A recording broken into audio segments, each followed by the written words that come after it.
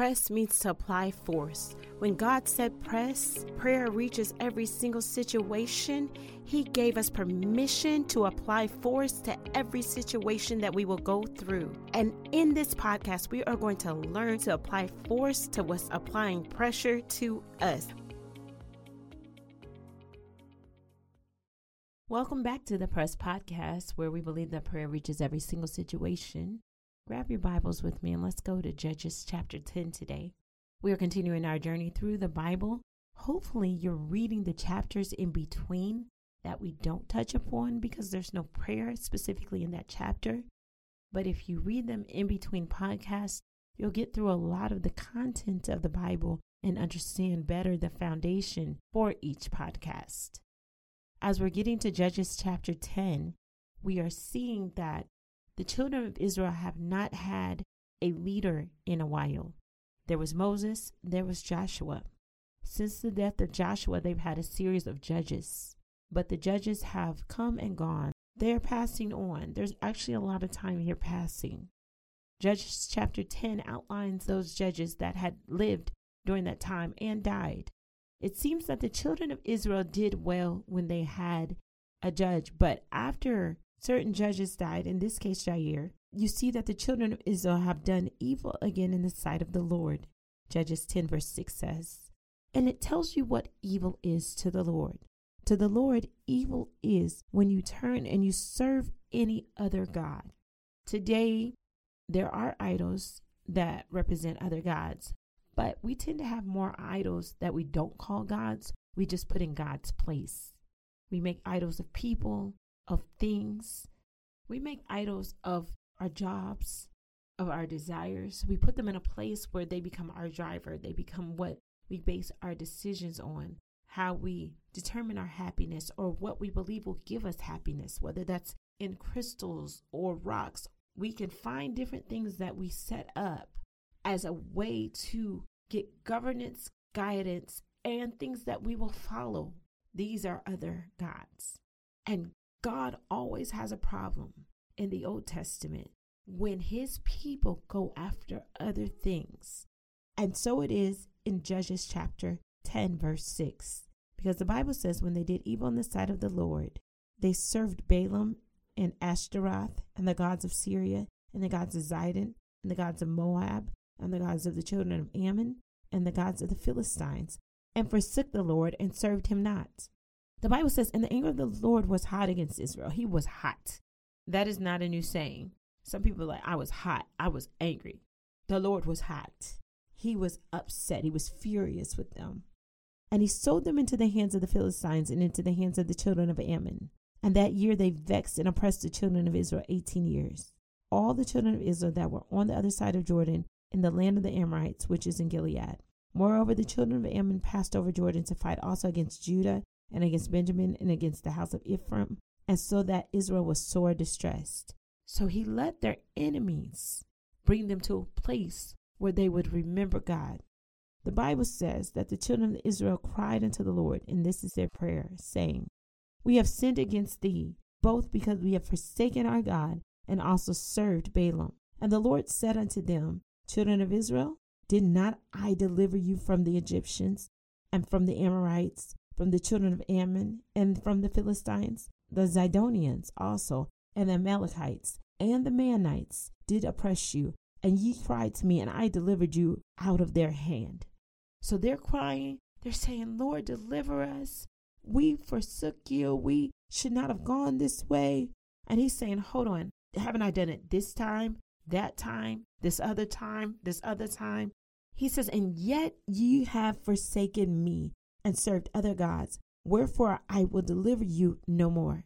There is a view of God today that simply wants to present that God is love. And the Bible says God is love. But the Bible also says, whom he loveth, he chasteneth. He rebukes. He paddles their bottom, so to speak. He is a good father. So he doesn't just let his children do whatever they want. And his children have consequences. But there comes a time where it's not even just chastening. There's judgment. He is a man of war. He is a judge. He knows how to fight back.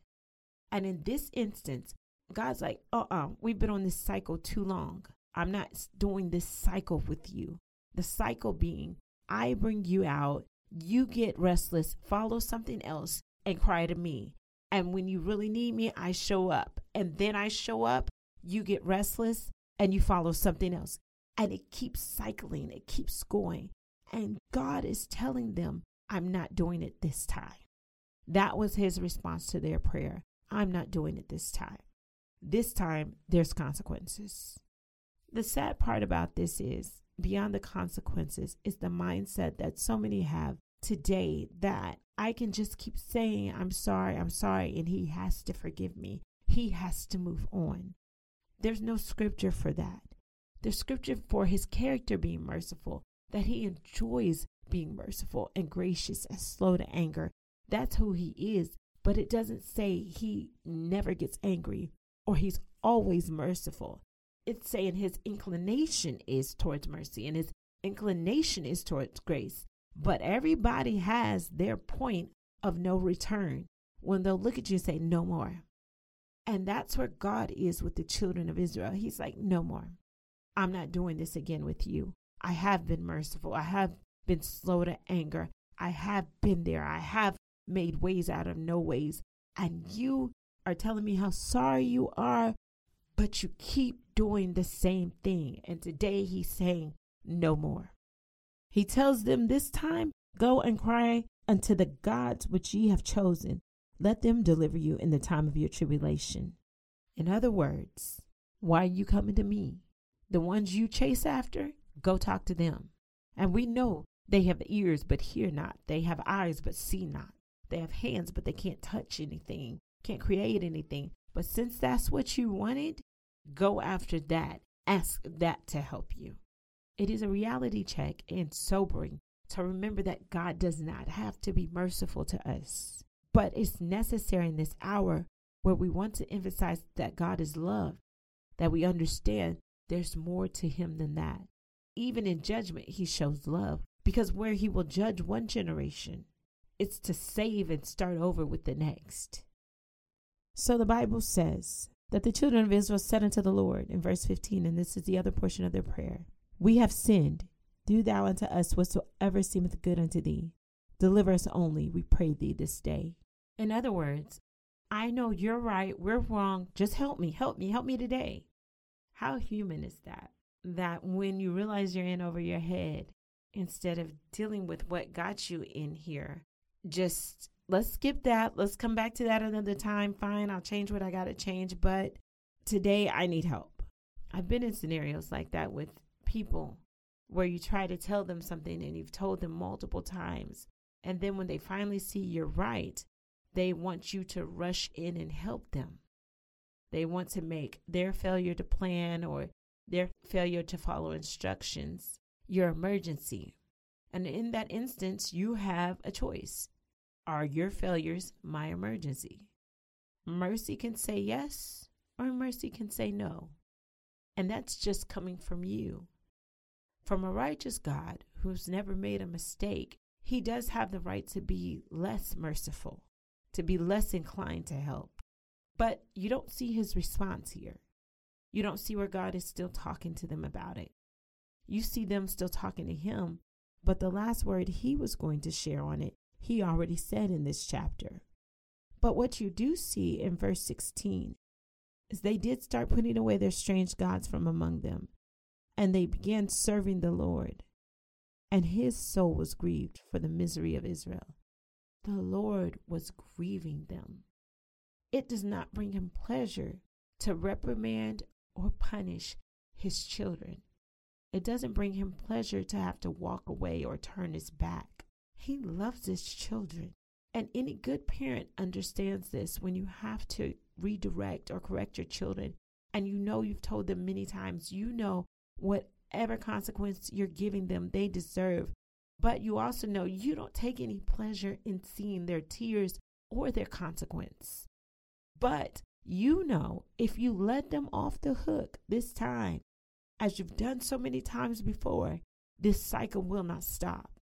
And ultimately, my consequence will be lighter and more endurable then the cycle will be to you if you don't learn how to stop. And so as parents, as people, we intervene and say, no, you're going to have consequences. How much more does God do then? When he allows our consequences, he understands.